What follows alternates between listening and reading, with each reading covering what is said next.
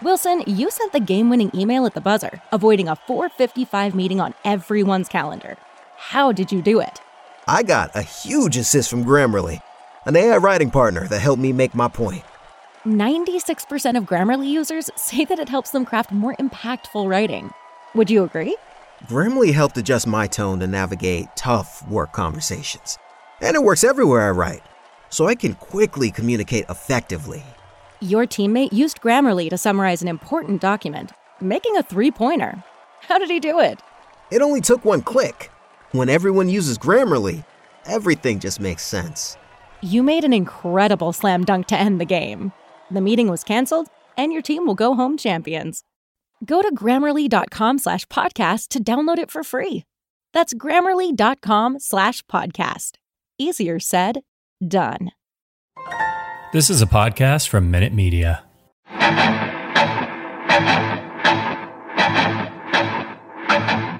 Welcome to the Arrowhead Addict Podcast. Please welcome your hosts, Patrick Allen and Matt Verderam. Welcome in. It's the Arrowhead Addict Podcast. Patrick Allen joined once again by Matt Verderam. He's back from San Francisco. Matt Connor filled in for you last week, so it was another Matt, different kind of conversation. But good to have you back, Verderam. How was your final vacation, like big vacation of the year? Good. Good to be out in San Francisco. Beautiful city. It feels like another country. The way all the geography of it and topography of it, and it was great. I mean, I went out with my wife. We went out to Alcatraz. Muir Woods. I checked a couple of baseball stadiums I'd never been to off my list, and went to Sausalito, went to Sonoma. So we really got quite a bit in there in 7 days. It was a good time. But now I'm glad to be back. I cannot believe it's August 26th. We are 2.5 weeks away from the regular season. Well, actually 2 weeks from the opening game, the Cowboys and the Buccaneers. 2.5 weeks from the Chiefs and the Browns.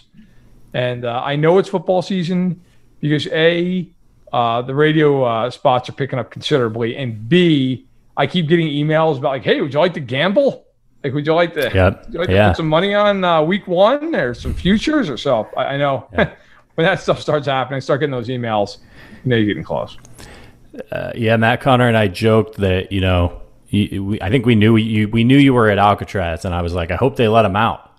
That'd be bad news. They finally get this guy behind bars where he belongs. I'm glad you had a good trip. It's good to have you back.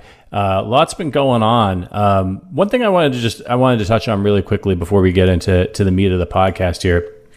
If you haven't had a chance to read it yet, please head over to fansided.com and check out Cameron Black's essay, part of the Fansided Voices series.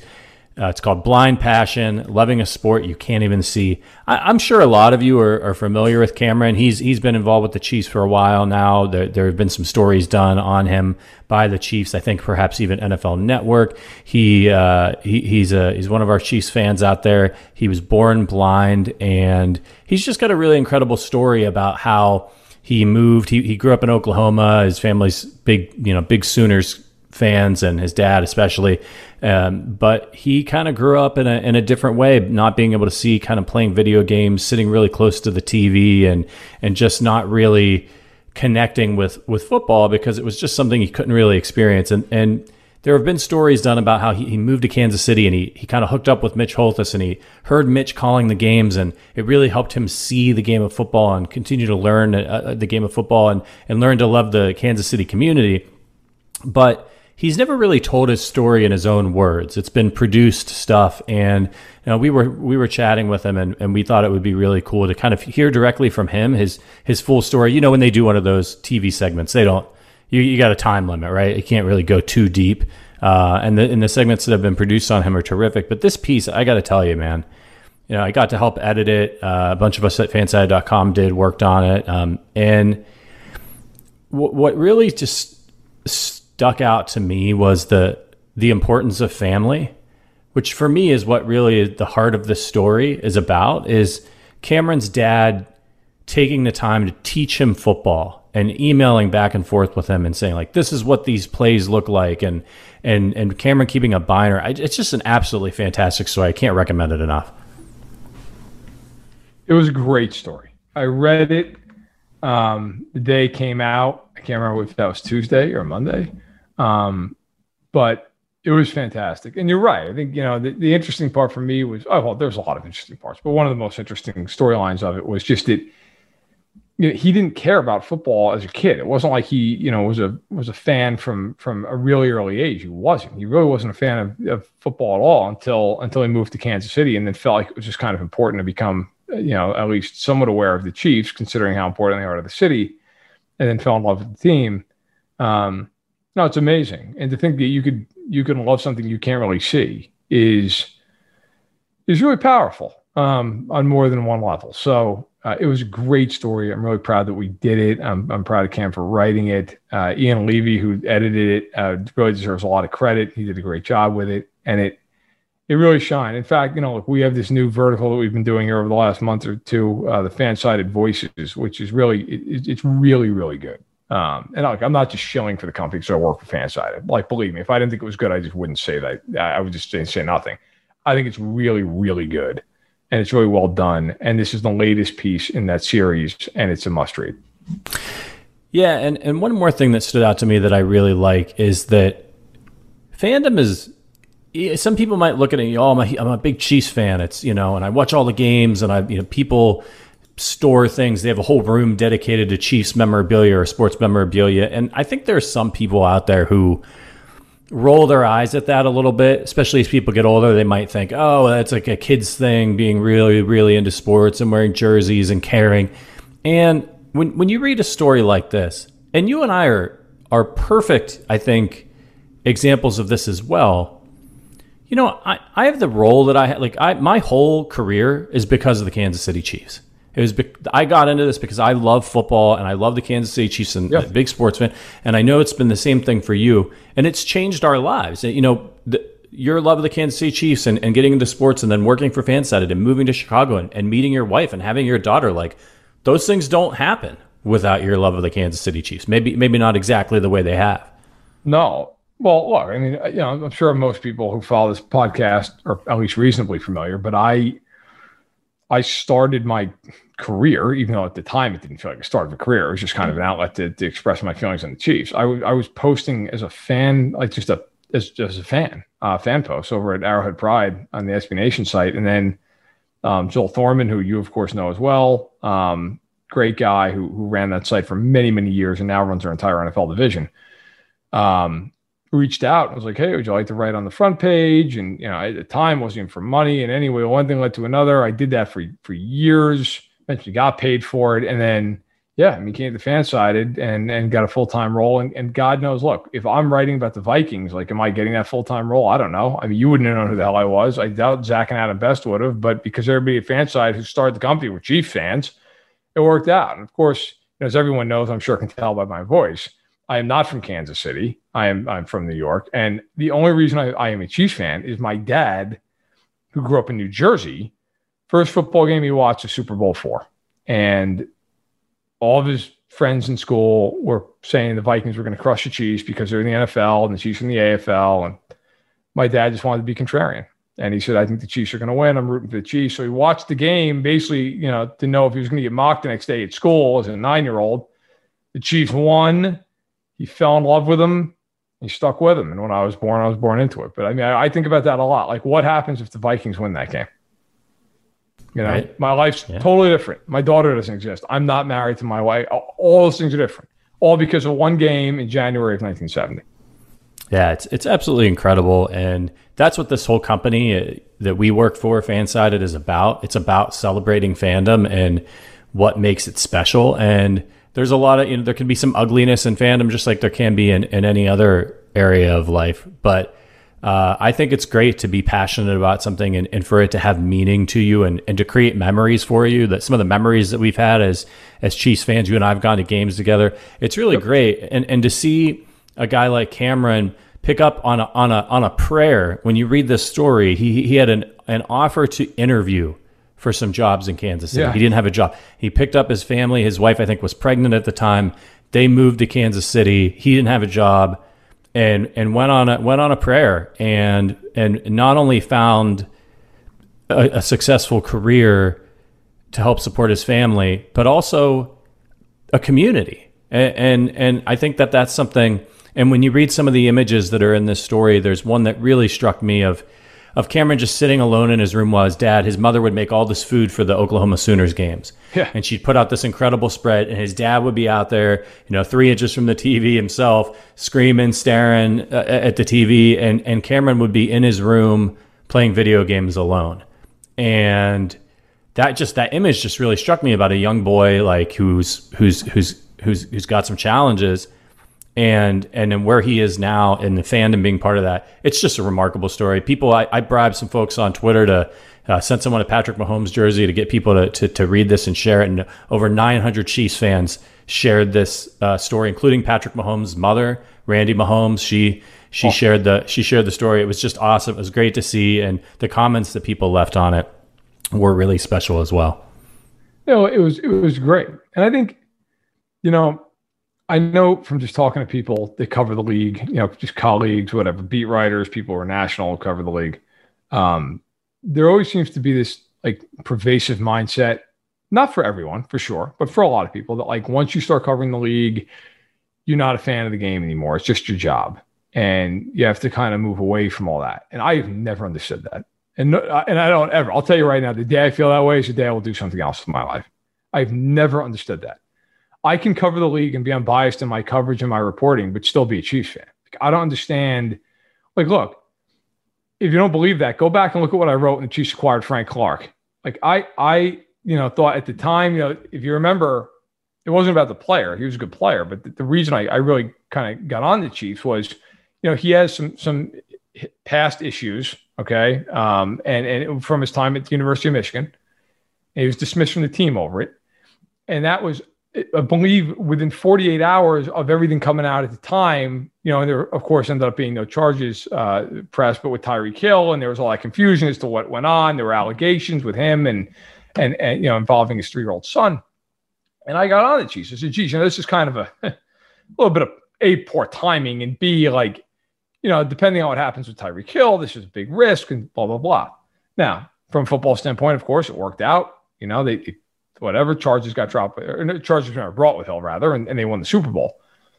My point is, like, you can do your job, in my opinion, covering this league and still being a fan of a team. Like, I will never apologize for the fact that I root for the Chiefs. I do. But at the same point, I'm never going to let that influence the way I report on the league. And I think, it was just so much fun for me to read that story and just read somebody's just unbridled enthusiasm to be a fan and to care and to just love their team. Because that's a point, right? Like, I mean, if you're watching the game, I don't care who you are. I don't care if you're a fan, if you're an analyst, you're a blogger, you're a reporter, like whatever. At some point, you started watching football because you love football. And in Cam's case, like, he couldn't even watch football. He doesn't listen to football. But he fell in love with it for the same reason all the rest of us did, because it's a great game and it's community. And I think that's the most underrated part of being a fan. We think about the games, we think about the outcomes. And sure, listen, look, it's a hell of a lot more fun to be a fan of 15 that's 14-2 than 2-14. But we fall in love with the game because of the community that we have. Like, I love football because I get to share it with my dad. I get to share it with my friends. We talk about the game, you and I, all the time, every time, whether they win or they lose. If I didn't have that, I don't know that I would really care about football, because it would just be this unshared, passion. I mean, I'd still watch, but I don't know that I'd care as much. What happens when you're at Arrowhead and they score a touchdown? You turn around and high five everybody. It's right. A shared thing. And I think that's great. And I thought Cam beautifully put that into words. And it really, if you haven't read it, it's just a phenomenal piece. Yeah, check it out. It's on fansided.com. You can find it on my Twitter as well. And let's move on. Let's get into something totally different here. It's Manscaped. Manscaped sponsors the show, as you all know, and they have released the Lawnmower 4.0. It's now available in the USA and Canada.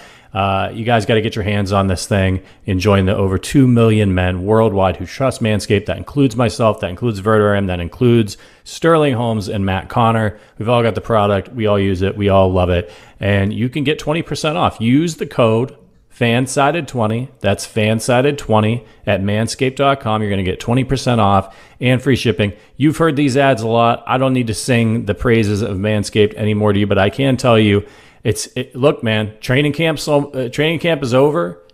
We're going into the season, and you got to be ready for game day. So make sure you get your Manscaped and take care of your man bits and keep things clean down there. All right, manscaped.com, FanSided20, 20% off, free shipping. Let's talk some football. Now, we're going to talk about our roster predictions here in just a second. But before we get to that, Verderame, I just saw this, just came across my desk, and I thought we should talk about it because it's going to have a big impact on the season. So Ryan Tannehill from the Titans, he just got added to the reserve COVID list per sources from Adam Schefter, and he's now going to miss anywhere from 5 to 10 days. We're far enough out from the season, shouldn't be a problem for him. But we have an issue here, and I think that the issue is a little bit different this year than it was last year. Obviously, it was bad last year, right? But I think we're in this sort of weird limbo because we've got the vaccine now, and a lot of people are vaccinated, and that definitely is helping people from getting sick and getting seriously sick. But on the other side of things, a lot of places have opened back up because of the vaccine. Now you throw in the Delta variant, which is very contagious and is breaking through to even some vaccinated people. And so whereas last year everybody was super, like everything was locked down, you weren't going anywhere, you were really trying to keep these outbreaks from happening. Now you could have a vaccinated teammate who's going out to dinner and gets the Delta variant and breaks through. And they're maybe not very sick, but they give it to Patrick Mahomes, who's also vaccinated. And now it's the season, and Patrick Mahomes is going to miss a game. Well, what is it going to be like bad as we get into the season? Or are teams going to try to keep their players locked down? Well, no, I don't think they can. I mean, they may provide the thought of, hey, you need to be cautious, but there's no lockdown in place, and there's not going to be. I don't think. Look, this is probably going to sound like a PSA, but it's not meant to. It all ties into the NFL. So look, I keep seeing random people on Twitter, other places, people I've even had just face-to-face conversations with, who will say, well, I'm not getting vaccinated because I can still spread it even if I get vaccinated. That is true. You can get vaccinated. Now, I'm vaccinated. I could go out. I could spread it, right? I could get it. I could be a breakthrough case. I could spread the disease, or the virus. That's true. However, I am far less likely to spread the disease because I'm vaccinated. It is much harder for me to get COVID-19, even the Delta variant, because I already have both shots. I don't have immunity, but I have antibodies that are much more built up. Now, why does that matter in the NFL? It matters in the NFL because if you have a team that's 95, 96, 97% vaccinated, okay, and the Chiefs are over 95%, if you have that, even if someone who's vaccinated has a breakthrough case, that person is far less likely to spread it to someone who's vaccinated. If you're unvaccinated, yeah, you're probably going to get it, or at least, I shouldn't say you're probably going to get it. You're much more likely to get it. You're much more at risk to get it. And the way the NFL protocols are set up. So let's say player X gets COVID. Okay. Doesn't matter whether vaccinated or unvaccinated, they get COVID. Player Y is vaccinated. Player Y, unless they test positive or show COVID symptoms, they do not have to miss any time as a close contact. If player Z is unvaccinated, they will miss time because they're just a close contact. So being vaccinated as an NFL player right now is an enormous competitive advantage. And we're seeing that play out right now in Buffalo, by the way. Cole Beasley has been tweeting out a storm this morning about how he doesn't understand why masks are a big deal, and he doesn't understand why he's got to be sent home. And Sean McDermott, as we're doing this podcast, our head coach, is talking, and he's saying without saying that he's basically sick and tired of this. And I'm telling you right now, there are going to be games this season that teams are going to play shorthanded because guys who are unvaccinated have to miss these games. Even if they don't have COVID, even if they don't show any symptoms, they have to miss because it's a close contact. And let me tell you something right now. I'm talking to a lot of people around the league about this. Nobody thinks the NFL is going to move games, reschedule games, even for a day, to save these teams from themselves. If you get COVID, that's your problem at this point. Like especially if you're unvaccinated. The NFL is not going to wait around. Last year, there was no vaccine. There was no recourse. Teams did the best they could. This year, there is a recourse. Now, Ryan Tannehill is vaccinated, so he's a breakthrough case. But here's the difference. Now, Schefter put out 5 to 10 days. But my understanding of this is, I know Tom Pelissero put out the same. The second that Tannehill has back-to-back days with negative tests, he comes back right away. Right away. That is not the case if you're unvaccinated. So the Chiefs, having been as vaccinated as they are, is a huge advantage. Now, we don't know everybody who is. We know Mahomes is. We know Kelsey is. I'm not going to sit here and litigate which guys are and aren't. I don't know that. I do know those two are. They've been public about it. But it's a huge advantage. It absolutely is. Because if a vaccinated player tests positive or has symptoms on a Tuesday, well, if they test negative on Friday and Saturday, they can play.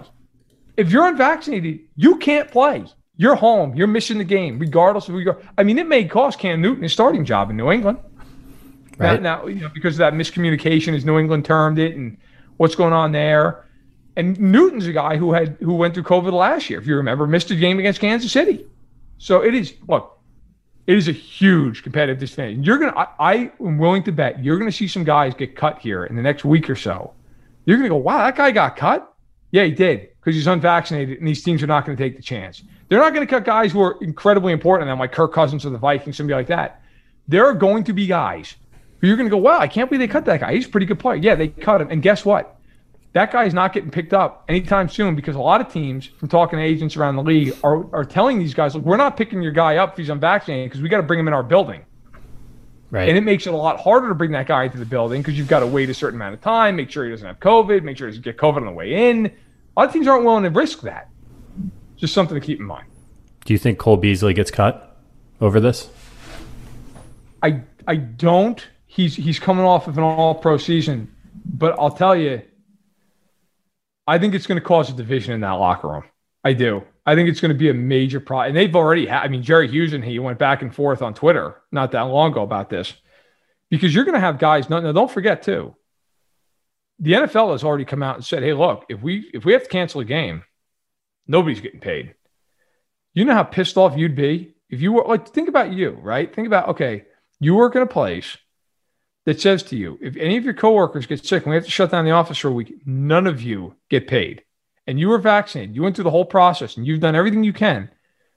And Jim Bob in the corner gets COVID and you have to go home and you got a mortgage to pay and you got bills to pay and you don't get paid for a week because he just decided, nope, it might make me magnetic. I'm not getting vaccinated. I'll tell you right now, you'd be pretty pissed. And there are a lot of guys in that room who have bonuses tied to whether or not teams make the playoffs. That stuff matters, man. Like, guys are going to be livid if they've got to miss time because, in this case, if we're going to go down this, hey, look, Cole Beasley, whatever, he gets it. He gives it to somebody who's vaccinated, but now, you know what? They showed a positive test on a Friday. They have to miss this week's game. Well, maybe it costs them an incentive bonus. Maybe, you know what? They're trying to get to 10 sacks. They end the year with 9. And they're going, well, that SOB cost me that game. What if I had a sack in that game? That was $1 million for me. Like, this is high stakes. These guys really care. I don't think he's going to get cut, but I'll tell you right now, there are going to be a lot of players, and there are a lot of players in that room, I'm sure, who are not happy with the way that's gone down. Yeah, what if he gives it to Josh Allen on a Friday? And then you lose a game, right? Because, and of course, I know before you all start blowing up our Twitter, we know vaccinated people can get it. We know vaccinated people can spread it. But, read about it. It's a hell of a lot more likely for the unvaccinated people. They're the ones who get hospitalized, all of these other things. I think and not to get too preachy here, but I'm a hell of a lot more scared of COVID than I am a vaccine. I know there are risks associated with injecting anything into your body, but I'm a hell of a lot more scared of getting COVID than I am about getting a vaccine, which I've gotten. And, I'm fine. So yeah. I don't want Patrick Mahomes to get COVID. I don't want the Chiefs to lose games over a shot. It's madness. But let's move on.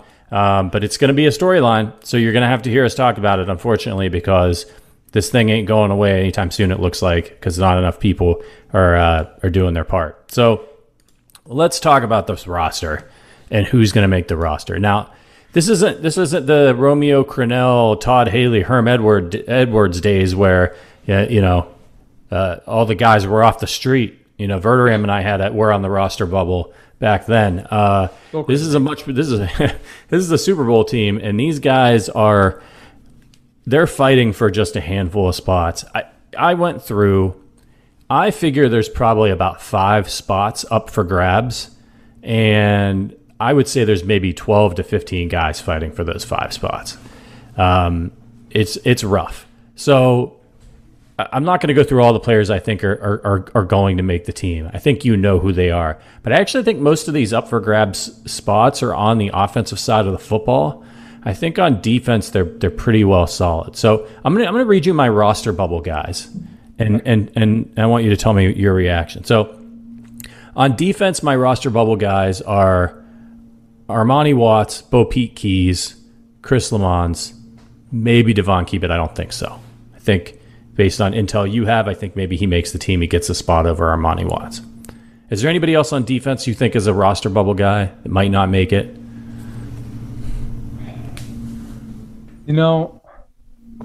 I think their defense, I think Key will make it.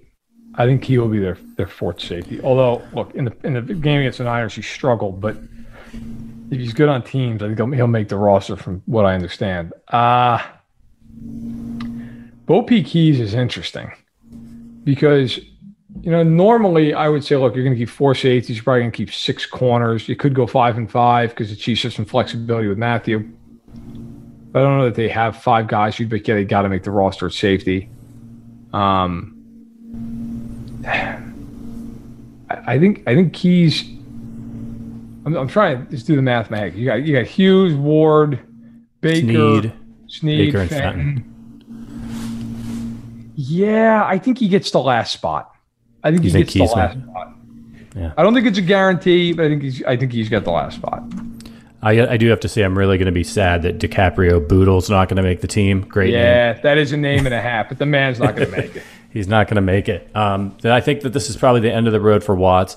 And, look, I'll just throw him in there. This is what I think you're looking at. You've definitely locked in for defense. Chris Jones, Okafor, Kando, Reed, Wharton, Noddy, Saunders, Clark. I think Dana's there. Gay, Bolton, O'Daniel, Hitchens, Neiman. You could see maybe O'Daniel gets cut, but I think he's in there. Snead, Fenton, Baker, Hughes, Sorensen, Thornhill, Matthew, and Key. So, right. You could swap out like a Armani Watts, Bo Pete Keys, something like that if they want to keep 6 corners.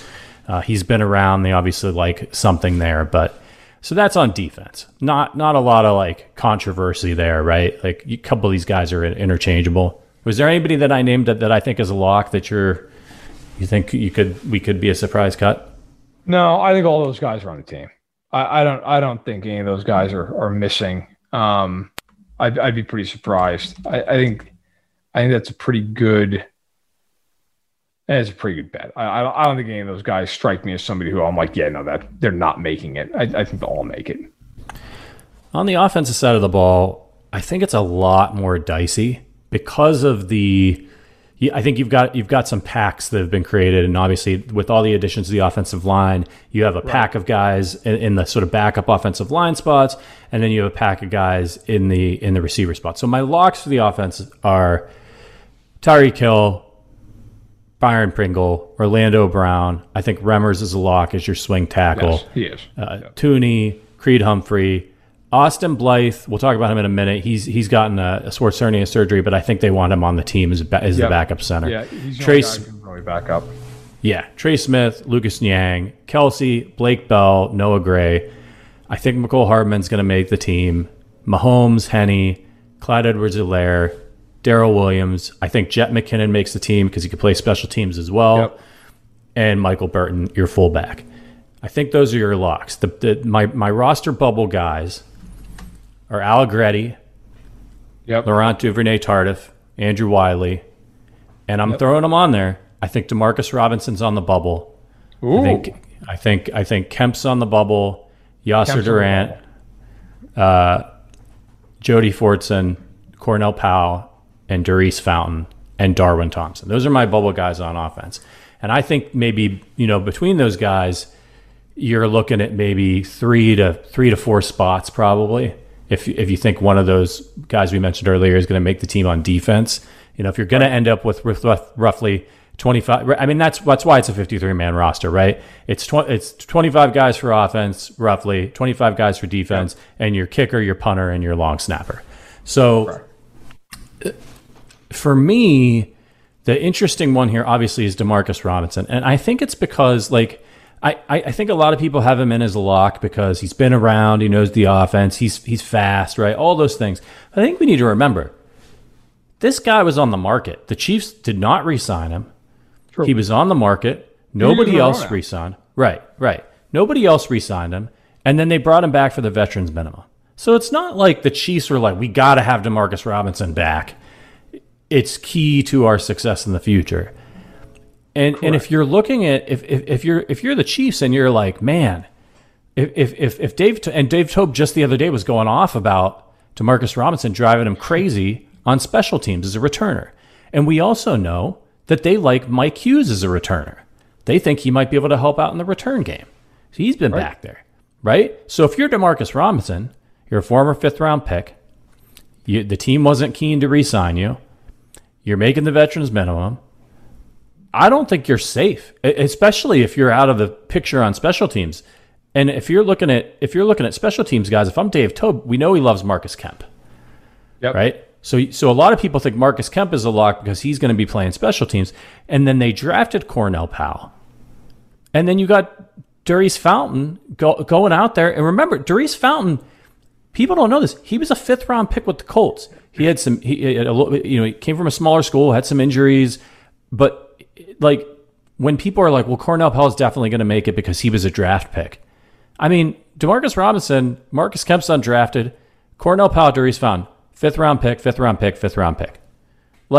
The Chiefs are going to take the best player in this situation. So let's talk about those four on the receiver side. What are your thoughts? Who makes the team? So I was sitting here. Maybe people could hear me if they could. I'm sorry. I was typing it out because I just wanted to make sure I wasn't missing anybody. So here's my projected 53-man roster. So I think the Chiefs look at quarterback. I think it's pretty easy. They'll have Mahomes, Henne, Bouchel. I always say Bouchel, who, by the way, you think he makes the team? I feel like he's a bubble guy. If they need a spot, they put him on the practice squad. You know what? He's looked good. I'll tell you what, man. I don't think he's going to get through waivers because for anyone who's not familiar, the way it works is if you're going to put him through a practice squad, like any other team could put him on their 53-man roster. You can't just stash guys like that. Like they could put him on the roster. I don't think he's going to survive. Have you seen him in preseason games? Yeah, he's looked very good.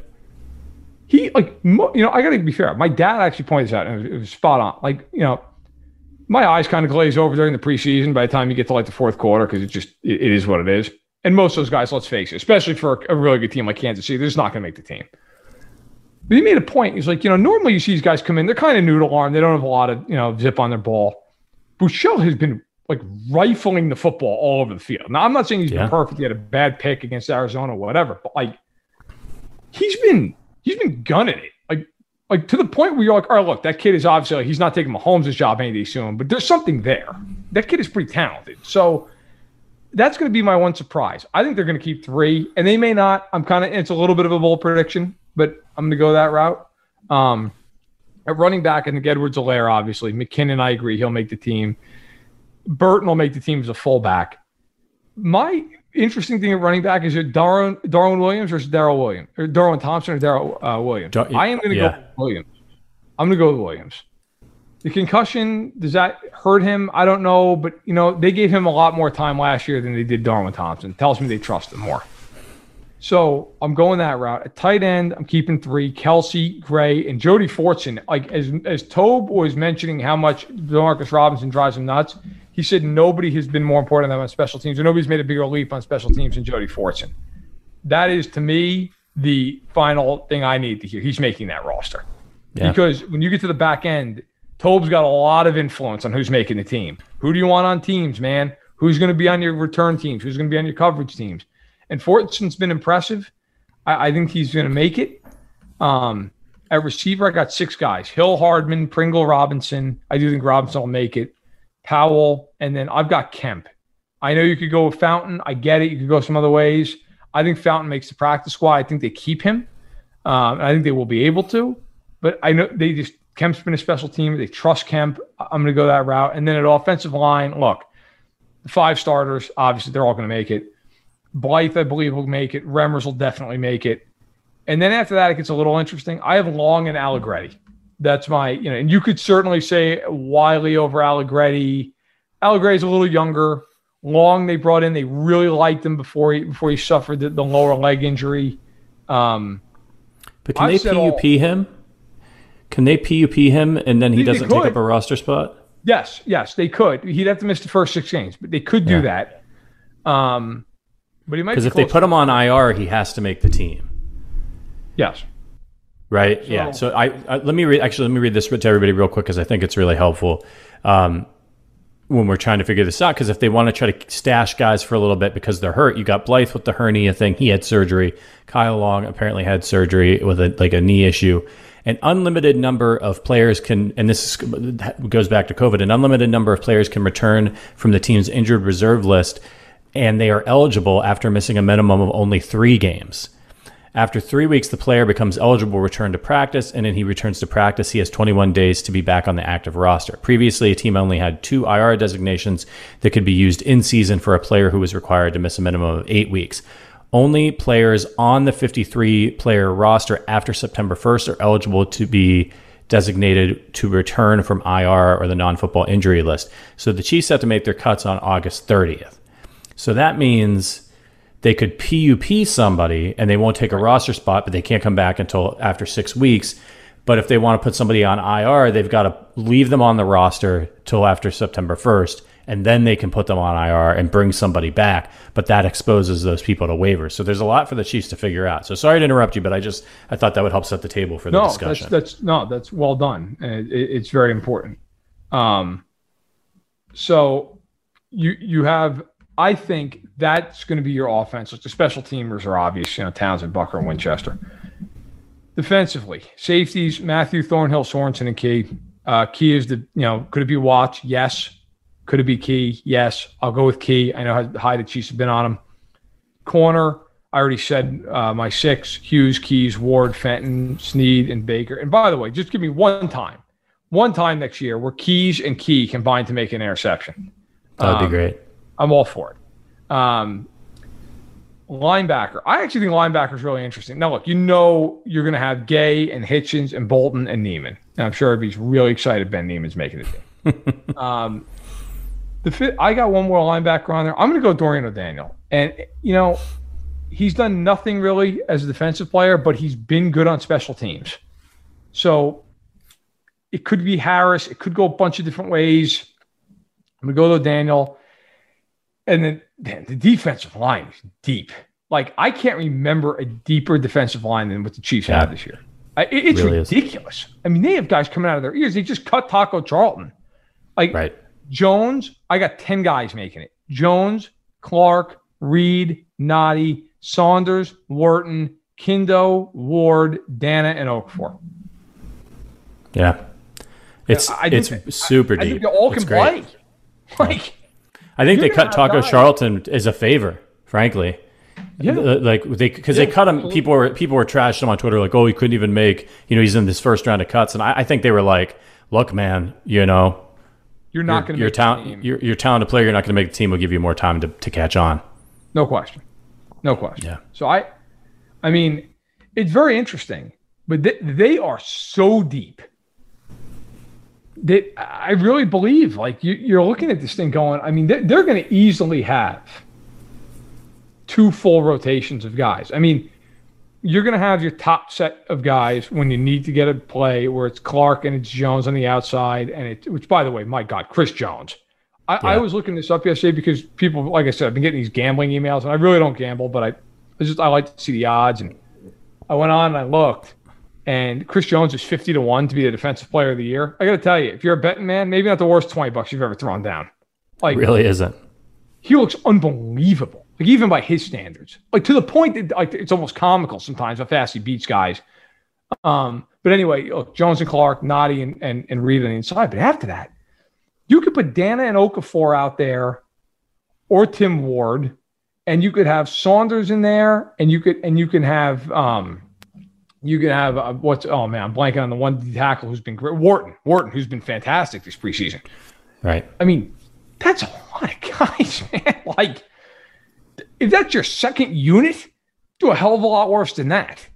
Yeah. So I would expect that, and this reminds me so much. I remember as a kid in high school and early years of college watching the Giants with Spagnuolo as their coordinator, and they were like that, where they were so deep on their defensive line, they would just rotate waves of guys. And it by the fourth quarter, they would just be breaking into the pocket. It felt like on almost every play because the offensive line would be so gassed, and the defensive line, they played half the snaps.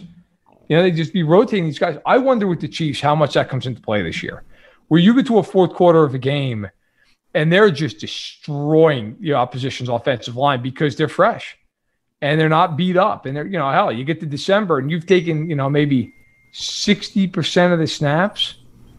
And, compared to an offensive line that's like 100 and is beat up and is tired and what, I think that's going to bode really well for them. And don't forget last year, you and I, Pat, we sat here a lot and talked about their pass rush and the lack of it last season. Right. And how they've got to blitz a lot and they've got to manufacture pressure. I got to tell you, I don't think that's going to be a problem this year. I don't think they're going to be having it. They'll blitz because Spagnuolo just likes to blitz, but they're not going to blitz out of necessity. They're going to blitz out of strategic opportunity. All right, let's take a quick break, and on the other side, we will continue talking about the defense. And if they've got a full, with the addition of, don't sleep on the addition of Mike Hughes, and then they love DeAndre Baker. If everyone stays healthy, they're pretty. Juan Thornhill made a ridiculous interception in that preseason game. Absolutely incredible. They're deep in the back end too, and that could cause some big problems. I don't think we really got through the offensive line. So the bubble guys, like, I feel like I think LDT has like a broken hand. So for me, and I think they want to keep Kyle Long too, but I think they might try to, because these guys maybe aren't ready, they might try to stash a couple of them for a while so they can bring them back. LDT's got a contract.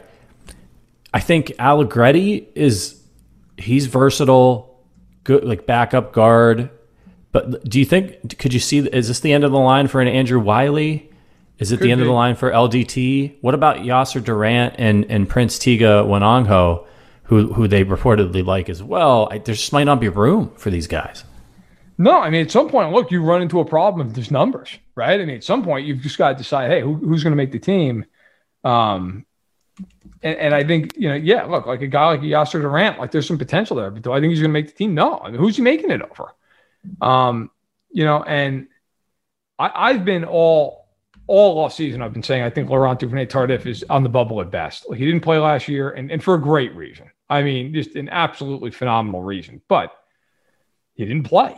And, look, the Super Bowl year, he was average that season. Like, I don't, and he's not going to start. Like, that's the other thing. Are you going to pay a backup that much to just be a backup? Now, look, they're not like they're going to save a ton of cap space. Okay. If you go over to Over the Cap, which is actually a really, really good website, I'd encourage anybody to check it out.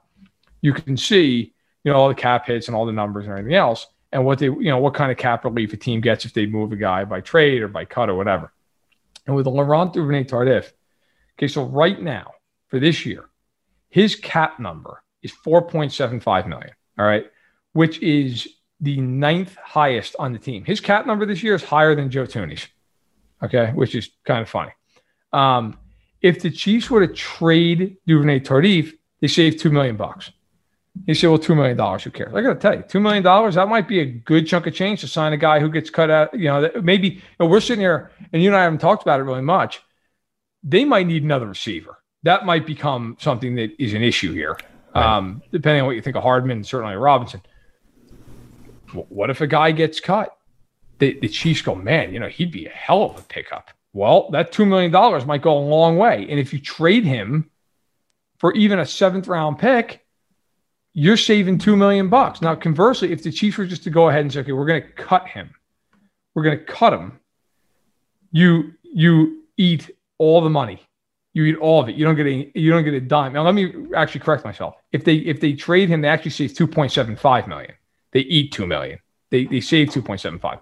If they cut him, they don't save a dime. So if you're the Chiefs, cutting him doesn't really help you. I mean, maybe you do it as a favor so you can go start somewhere. But trading him helps you. Like, even if you get some conditional pick or you swap picks and you move up 10 spots in the 7th round, whatever. Like, if you're the Chiefs, it's worth getting the money. So I think he's in a tough spot. I really do. I don't know that if you're the Chiefs, you're willing to keep him around for what? He's not going to play unless you have injuries. He's not taking Trey Smith's spot, so it's something to consider. Right, and if you've got an Allegretti who you like, who can be a swing guard for you, and you put Kyle Long on the PUP because you think he can bring a good veteran presence to the team, come back, be a really solid or maybe excellent backup, depending when we haven't seen him play in a long time, and then he got hurt. So maybe they just cut bait with him and say that, but like, why not? If he's not ready to play, if he's not going to be ready to play anytime soon, and you're going with, well, we thought when they signed him, he was going to be starting, and then you got Trey Smith. If you're feeling good about Trey Smith, throw Kyle Long on PUP, give him more time. He's an older guy, give him more time to recover, bring him back mid-season. And Matt Connor wrote about this on Arrowhead Addict the other day, that there's a lot of teams out there that need offensive line help. And the Chiefs have now a deep line with, these guys aren't great, they're not starters, but right. You could put a guy like Allegretti or a Wiley, you could put them in a solid line and have them start, and they could hold up all right as long as the players around them are pretty good. Maybe the Chiefs do trade some of these guys instead of cutting them. They open up room, they pick up some later round picks, and those 5th round picks, a lot of people roll their eyes at them. Look at some of these 5th round picks on the Chiefs. There's opportunities there in the draft. No doubt. And hey, you know what? Look, those 5th round picks more often than not are not going to pan out. But I got to tell you, Tyreek Hill is a 5th round pick. You don't know when you're going to draft the next Tyreek Hill. You don't know when you're going to draft. Travis Kelce was a 3rd round pick. People always try to crap on these. It doesn't really matter. Look, I can tell you right now, there's a lot of GMs in the league who feel like 5th, 6th, 7th round picks are just kind of a waste of time. And, you're throwing darts at a board. And that's true. I mean, I've literally had GM say it to me, listen, you're throwing darts at that juncture. And that is true to an extent. But you want to have as many, if you're trying to hit a bullseye, how many darts you want to have in your hand? 2 or 10? I'd rather have 10. Yep. I'll take my chances with 10. You might be able to do it in 2, but I'd rather have 10. So if you're the Chiefs and you can get a 7th round pick for Laurent Duvernay-Tardif, even if that guy turns into a special teamer, fine. That's better than having a backup guard you're paying $4.5 million, right? I'll take that. So hell, maybe you can trade Laurent Duvernay-Tardif to a team that it really is in desperate need of a guard, and you can get a receiver, not a number 2 receiver. I'm not saying you're going to do that, but maybe get some guy who can help out. All those things matter. They all play into it. They all help. And I think if you're the Chiefs, if you're not going to play Laurent Duvernay-Tardif, then why keep him, right? It's not like his play is so much better than Allegretti or Wiley, in my opinion, that you just can't do it. And you have Kyle Long. You have Blythe, who could, I'm sure, play guard in a pinch if you need him to. The Chiefs, it's amazing. This offensive line is so incredibly different than what we saw last year. I mean, it's 5 new starters. I don't know. You'd have to go back. When is the last time a team started 5 new starters on the offensive line? It's got to be a while. Time. That's a lot.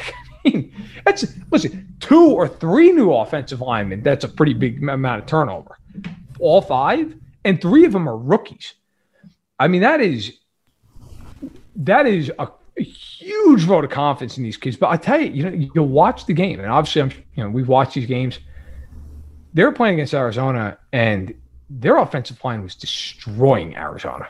They were destroying them. I mean, and you watch some of the film, guys who tweet out a lot of stuff. Our buddy Jeff Schwartz does it. He does a great job. And Brandon Thorne, who's a must-follow on Twitter, he tweets a lot of it out. Seth Kaiser, who works with The Athletic, tweets a lot of little videos out and does a great job. And there's just plenty of others as well. But, man, you watch those videos, especially when they're folks on the offensive line. If you have the ability to go back and watch all 22 film, do that as well.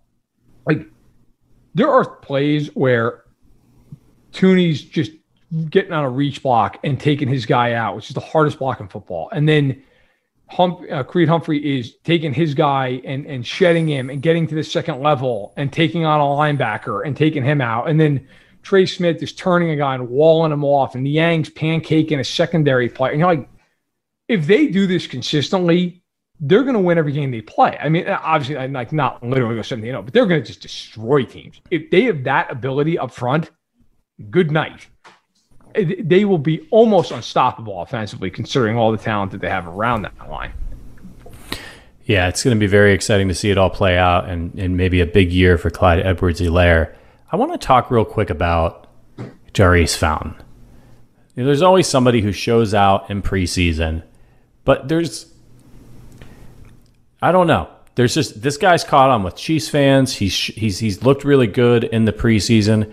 Do you have any thoughts on him? And could you see him displacing a Demarcus Robinson, a Cornell Powell, just because, you know, that's you invested a 5th round pick in Cornell Powell. I know he's a little bit younger, but the guy looks like he maybe has something. You know, it's tough, right? I mean, I don't think Demarcus Robinson should be cut because he knows the offense. And while he does drive you nuts sometimes, and it apparently also drives Dave Toub nuts, like, the Chiefs aren't in a position to cut good football players. And I get it. Like, he's frustrating at times. He definitely is. But Demarcus Robinson's a good football player. He's not great. He's never going to be a number one. I don't even think a number 2 in this league. He kind of is what he is. But the last couple of years, you know, he's had about 460 yards a season, four touchdowns a year. Like, that's a useful player. If he got cut, he would be signed immediately. So if I'm the Chiefs, the guy that I want to see them, look, Fountain's been really interesting, and we've talked about it. But yeah, but look, I want to see more out of Pringle. Like, I want to see him more on the field because he doesn't make mistakes.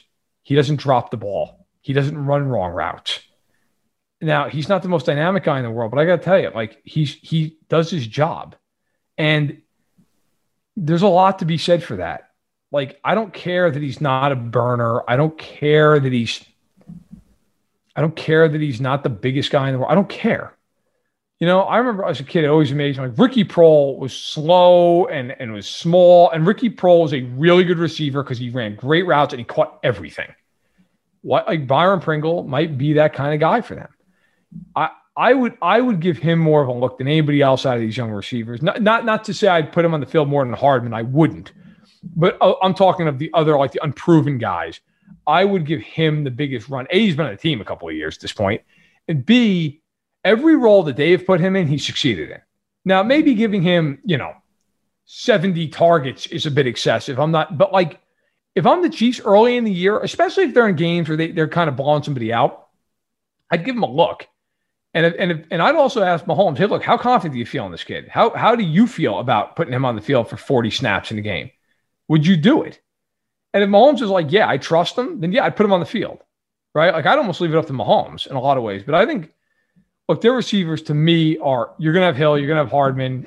Powell, I'd be shocked if he doesn't make the team in some capacity. And then you're going to have Robinson, I think.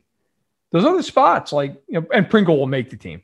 But, like, even Powell, like, does Powell make it? I don't know. Is he a practice squad guy? I've heard nothing about Powell. That doesn't mean he's not been good. I'm just saying I haven't heard anything about him.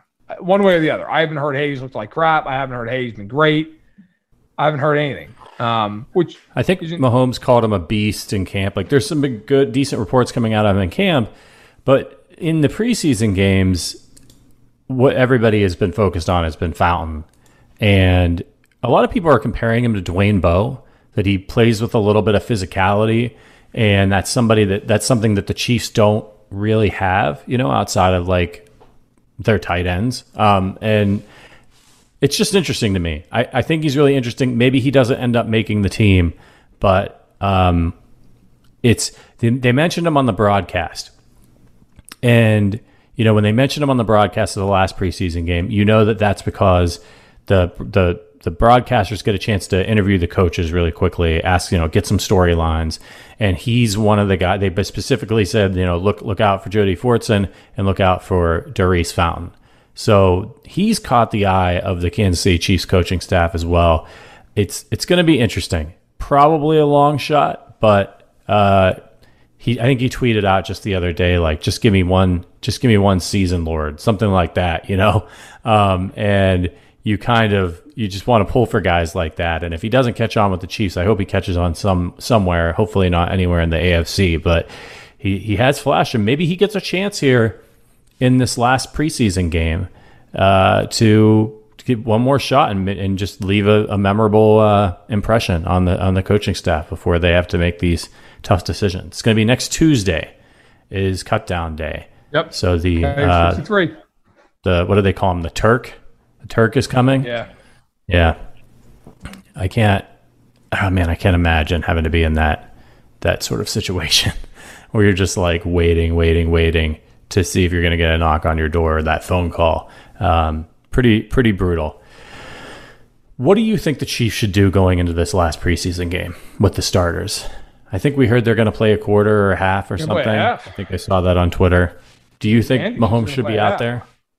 I personally, I wouldn't, but Andy's going to play him at half. And I got to be honest, you know what? I wouldn't, because I'm a nervous Nelly with that stuff. Like, I wouldn't risk it, but it's hard to argue with Reed when all they do is win every September game they ever play. So, like, all right. I mean, I will say this. If they blow down the field and score a touchdown on their first drive, I would not be shocked if Andy's like, okay, we're good. Like, I could see a scenario here where, their starting offense hasn't scored a touchdown yet. So I could see a scenario where if they just go down and they score, he's like, okay, we're ready. Like, I'm not going to push this any further than I have to. Their offensive line, like, the reason to me you play the starters in preseason is if you have a situation like the Chiefs do with their O-line where you're trying to get a lot of guys to gel. Their offensive line looks phenomenal. Like, I don't know how much more they need to gel. They've been picking up stunts and picking up twists and getting a second level. Like, I'm the Chiefs, I feel pretty good about it. I don't personally care what the results of the preseason games are. It's cool they're 2-0, that's fine. But, like, would I care if they were 0-2? No. I mean, this is all about getting to play Cleveland at Arrowhead. Excuse me. And I think in the end, like, that's all that counts, right? And their schedule at the beginning is tough. I mean, Cleveland, Baltimore out of the gate, get the Chargers week 3, the Bills week 5, get the Eagles as a nice break week 4. But, like, it's going to be hard.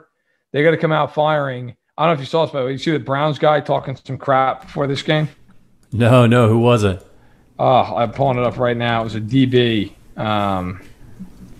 It was a DB who had something. Was it Ward? Let me see. It was a Browns.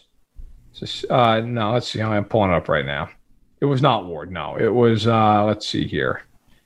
It was John Johnson, who is a free agent safety who came over from the Rams. Did not play in that game last year. He was on the Rams. Says this game's going to have a vindictive vibe, which, I mean, fair enough. It should for them, right? It says, quote, and this is per 92.3 The Fan, quote, that's the last one from last year. It's going to be the first one from this year. So there's definitely it's a vindictive vibe, We definitely want to get back at those guys. But, I always want to win the opener regardless of who it is. So that's what we've got to go out there and do. Now, to be completely fair, look, it's not exactly like some unbelievable amount of smack talk.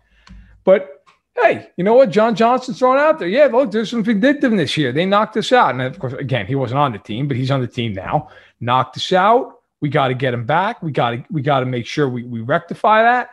And I think for the Chiefs, you got to be ready to take on all comers. Like, you are the 2-time defending AFC champ.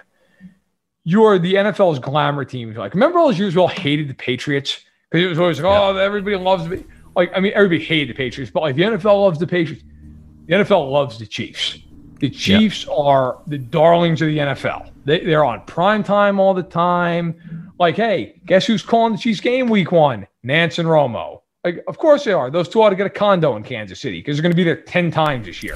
Right. Like, and that was always the case with Foxborough, right? Like, you always knew as a kid growing up, and I'm sure you'll say the same, as a kid growing up, if Madden and Summerall were doing a game, you knew it was a big game.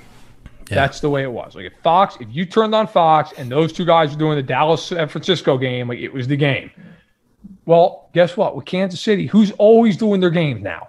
Nance and Romo, Michaels and Collinsworth, right? Like, Buck and Aikman if it's an NFC game or Thursday night game.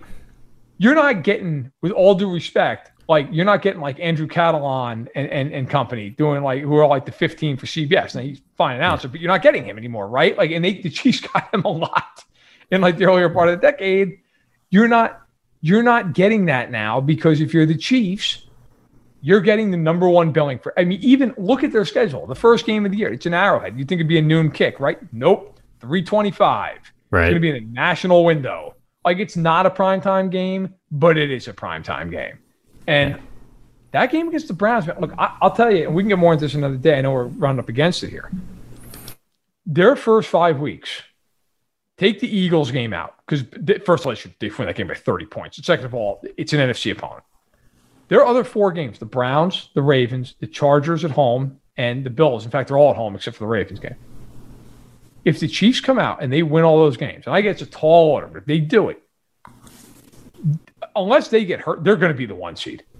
I mean, first of all, that's the hardest part of the schedule. Second of all, they'd have tiebreakers on all these teams. Yeah. And the Chargers, you wouldn't have the tiebreak, but you'd at least assure yourself that you have, a 1-to-1 at worst out of the head-to-head. And then they play the Titans as well.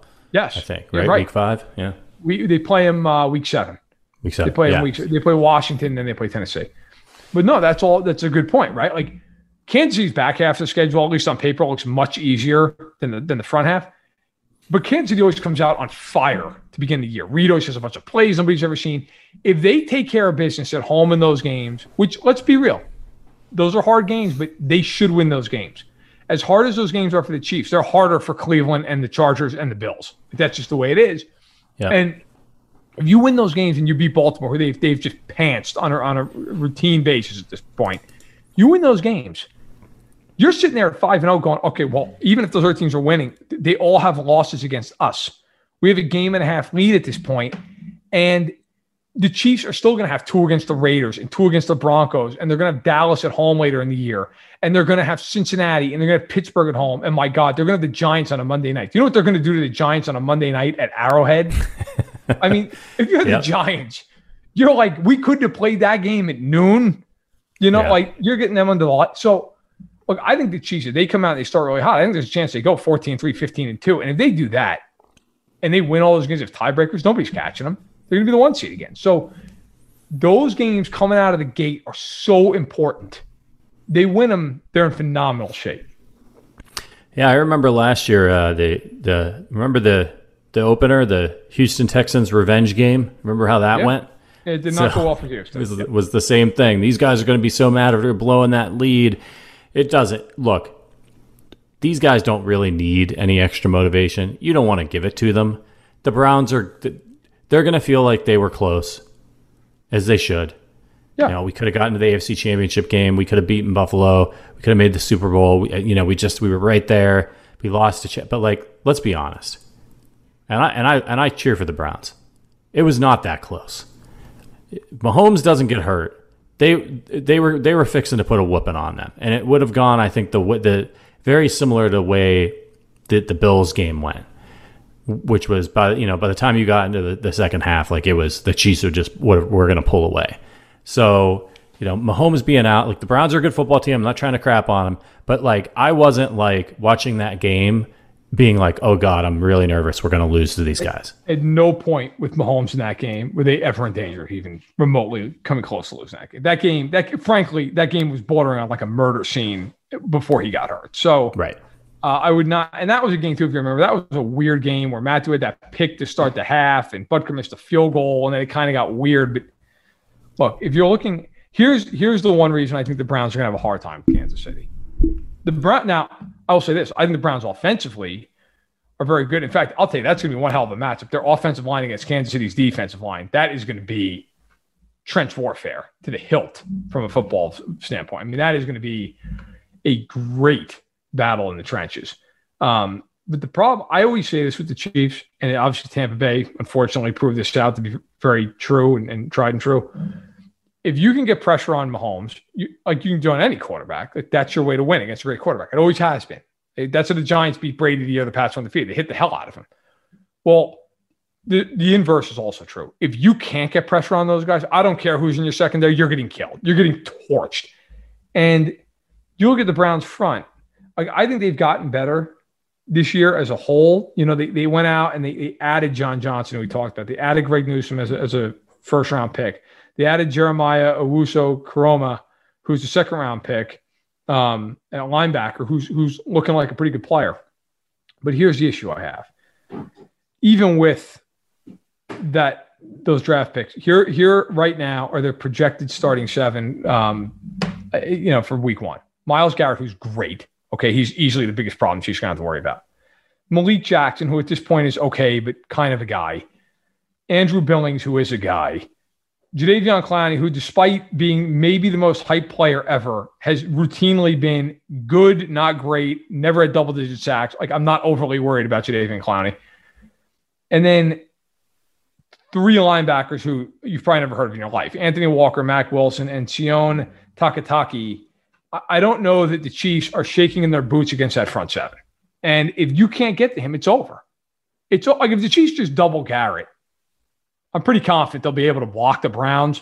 And with all due respect, like, look, I love Denzel Ward. He's great. Troy Hill comes in. He's a good player. They've got Grant Delpit coming back. He was a rookie second-round pick last year. He tore his ACL. Now he's back.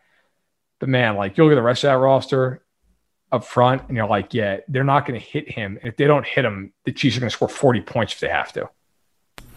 Yeah, and they did a lot of work on their defense, but keep in mind the Chiefs were up 19-3 at the half in that playoff game. Yes, right. They had a 10-play, 75-yard drive in the first quarter. They had a 7-play, 75-yard drive in the second quarter that ended in a touchdown. They had a 13-play, 53-yard drive that ended in a field goal, and they had a 9-play, 70-yard drive to end the half that also ended in a field goal. So they were rolling pretty good. Yeah, they were moving the football on the Browns. The Browns couldn't stop them. And then they had, by the way, in the third quarter, an 11-play, 60-yard drive that also ended in a field goal. So the Chiefs just weren't punching it in the red zone. But do you know what's going to be different this year? The offensive line in the short yardage game and the running game. Another year for Clyde Edwards-Helaire. And I think that's going to be the biggest thing. The Chiefs had to get so creative last year on 4th and short and 3rd and short, and they threw a lot of passes. Power. They can just run. They can run behind these guys now, and it's going to change. I think you're going to see their red zone touchdown percentage go way up this season. I think you're going to see a lot of touchdowns for Clyde Edwards-Helaire, which is great because I've got him on a couple of my fantasy teams, and I think that's just going to give teams fits because that's what you got to do against the Chiefs is just try to get down into once they get you down in the red zone, you're not going to stop them between the 20s. You get down in the red zone and pray you can make them settle for 3. You have to get pressure, and you have to win situational football. And it's very, very hard to do. It's proven over the years. The Bucs did it in the Super Bowl famously, but I mean, it's hard. It's incredibly hard. That's why they win almost every game they play. That said, we should probably wrap it up. A, we've been over an hour, and B, I have 5% left on my computer, and this bad boy's going to die in a second.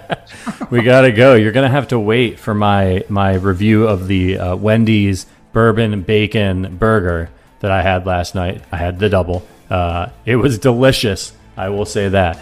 All right. So we will see you next week. I think we're going to be doing this on YouTube, but keep an eye on this feed. I may drop a little update between next week and this week. But some exciting stuff coming. Yeah. And we're going to have a very fun interview. We'll leave that up to mystery, I think, for right now, just to make sure it gets locked in. Do you want to leave it up for mystery? Do you want to tell them who it's going to be? It is a very, you know what the hell? Everybody listen this far, they deserve it. We are going to have Mitchell Schwartz on.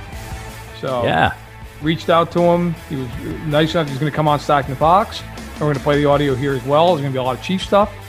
So that's my cross promotion. Look, if you want to hear it on Tuesday, go subscribe to Stacking the Box. You'll hear it on Tuesday. And it's going to be played here as well. So not saying you can't. Listen, you're going to hear it in both places. But we're going to do the interview. Mitch is being a great dude, coming on, talking the season, talking Chiefs, talking his experiences. So it's going to be a lot of fun. All right, and Matt's computer's going to go dead, so thank you so much for listening. Leave us a review over at Apple Podcasts, 5 stars, please. And as always, go Chiefs. We'll see you next week.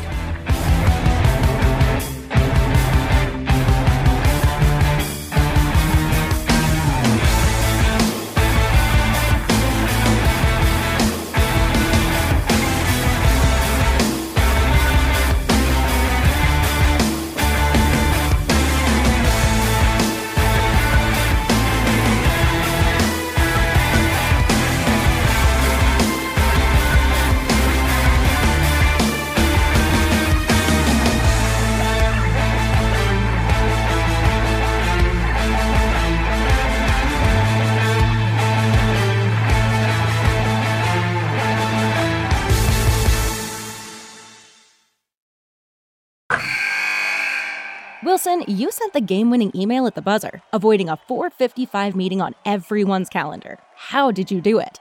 I got a huge assist from Grammarly, an AI writing partner that helped me make my point. And it works everywhere I write.